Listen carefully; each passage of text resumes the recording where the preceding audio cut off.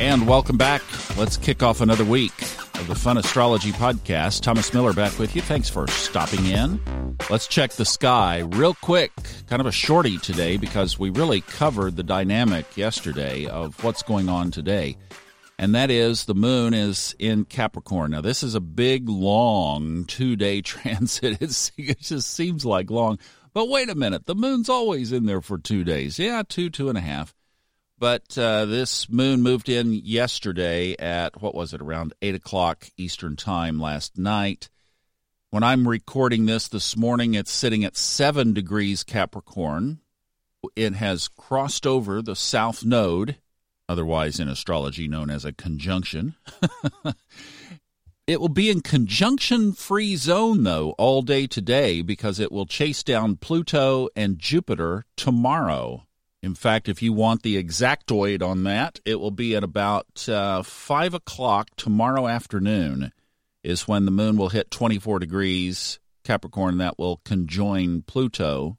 And, of course, then it's just kind of a boom, boom, because it will be at 25 degrees and then hit Jupiter. So then, now this is the big thing about the moon. Tomorrow night at 7:47 Eastern Time, it goes void, of course. That means there are no more aspects that the moon will encounter before it changes signs.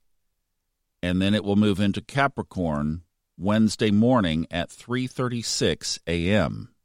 So I would say, from what I've seen in the news so far this morning, that the crossing over the south node was fairly benign. That's a good thing. I'll tell you what, it's like tiptoeing in late, when you were supposed to be in at 11. You got home at 11:30 and you tiptoe in. That's kind of what we're doing with this moon through Capricorn. We're tiptoeing through. Don't bump anything and don't turn the light on. And then when we get out of here, Barney's going to be asleep in the utility room, and we've got to get past him before we're home free. And that's Saturn and Mars. As soon as we get out of here, boom, we hit Saturn in Aquarius. So these will be interesting times. Now, there is one other aspect worth pointing out. That is this stellium now that is sitting at basically the cusp of Capricorn. So these late 20-degree Capricorn planets, so that's the moon, Pluto, Jupiter, and then right across the county line, Saturn in Aquarius, are all now square the sun at 25 degrees Aries. Now, Jupiter is the only planet right at 25 degrees. It will square the sun on Wednesday, exactly by degree and minute. But certainly by degree, we've got the moon, Pluto, Jupiter, Saturn, all square the sun. If you would like the exact time of that conjunction for Wednesday, we'll cover it when it gets there, but it will be at 6:58 a.m. Eastern, and it will be at 25 degrees 56 minutes. So Jupiter in Capricorn, 25:56. Sun in Aries, 25:56. Let's put some of that together because that Sun in Aries, fire, Jupiter misplaced in Capricorn, fire, earth. The moon will still be in there by degree. It will be at 6 degrees separation from the exact conjunction. It will be at 1 degree 49 minutes Aquarius, so almost out of the picture, but still in. So you've got Pluto, Jupiter, Saturn, moon. Now, we are living in ominous times, no doubt about that. And when you have a square aspect, including those planets, that is something worth taking a note.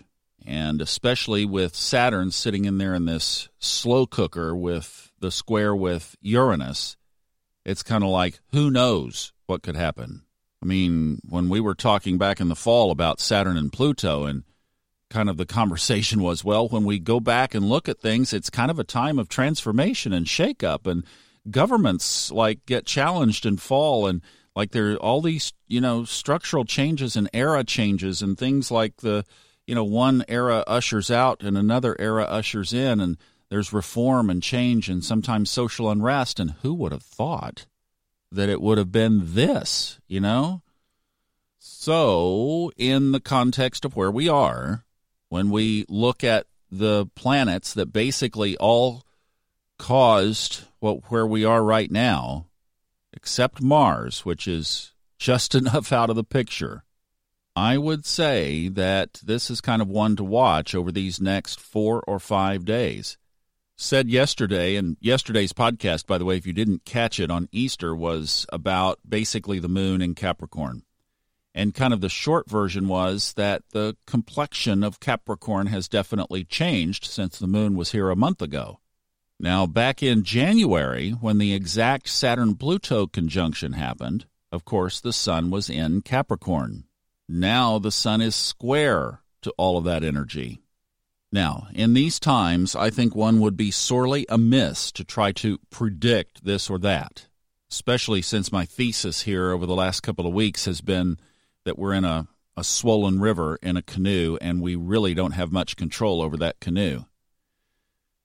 However, if we take a look at this from just one perspective, and let's just see if, here is something to throw down on the block, to scratch our chin. No, don't touch your face. To ponder with arms folded and go, that's interesting. The sun representing our shining out, the sun in Aries, the spring equinox, Easter we just had, all the joys of spring, the branching out, the beginning of the zodiac, first sign of the zodiac, Aries, and then square that off with all this dark, dank, death, constraint, constriction, stay at home, confinement, shaking everything, job losses, friends and family gone. Basically what you have is those two are squared off, so they're challenged. And I just have a really hard time going dark side here, and I'm going to stop there. You get the picture? And then let's just say, let's see what happens, because we are in a canoe in a river, and we can try to paddle, and it just doesn't make that much difference. The river's going to take us where it takes us. And I still firmly believe in the collective consciousness can still change directions. I do believe that. In fact, if the canoe had any kind of mobility at all, it would be through our own consciousness. So yes, this is an ominous week ahead. It started today, as I said yesterday, with the moon in Capricorn, and then we land on this square. We have no idea what's next in this unfolding drama. So let's just collectively send love, peace, comfort, healing, togetherness. So in other words, just kinship. Pick up the phone and call somebody and tell them you love them, because you just do, and there was no reason to do it. So I think for the next 3 or 4 days, let's just make real positive, conscious energy our focus.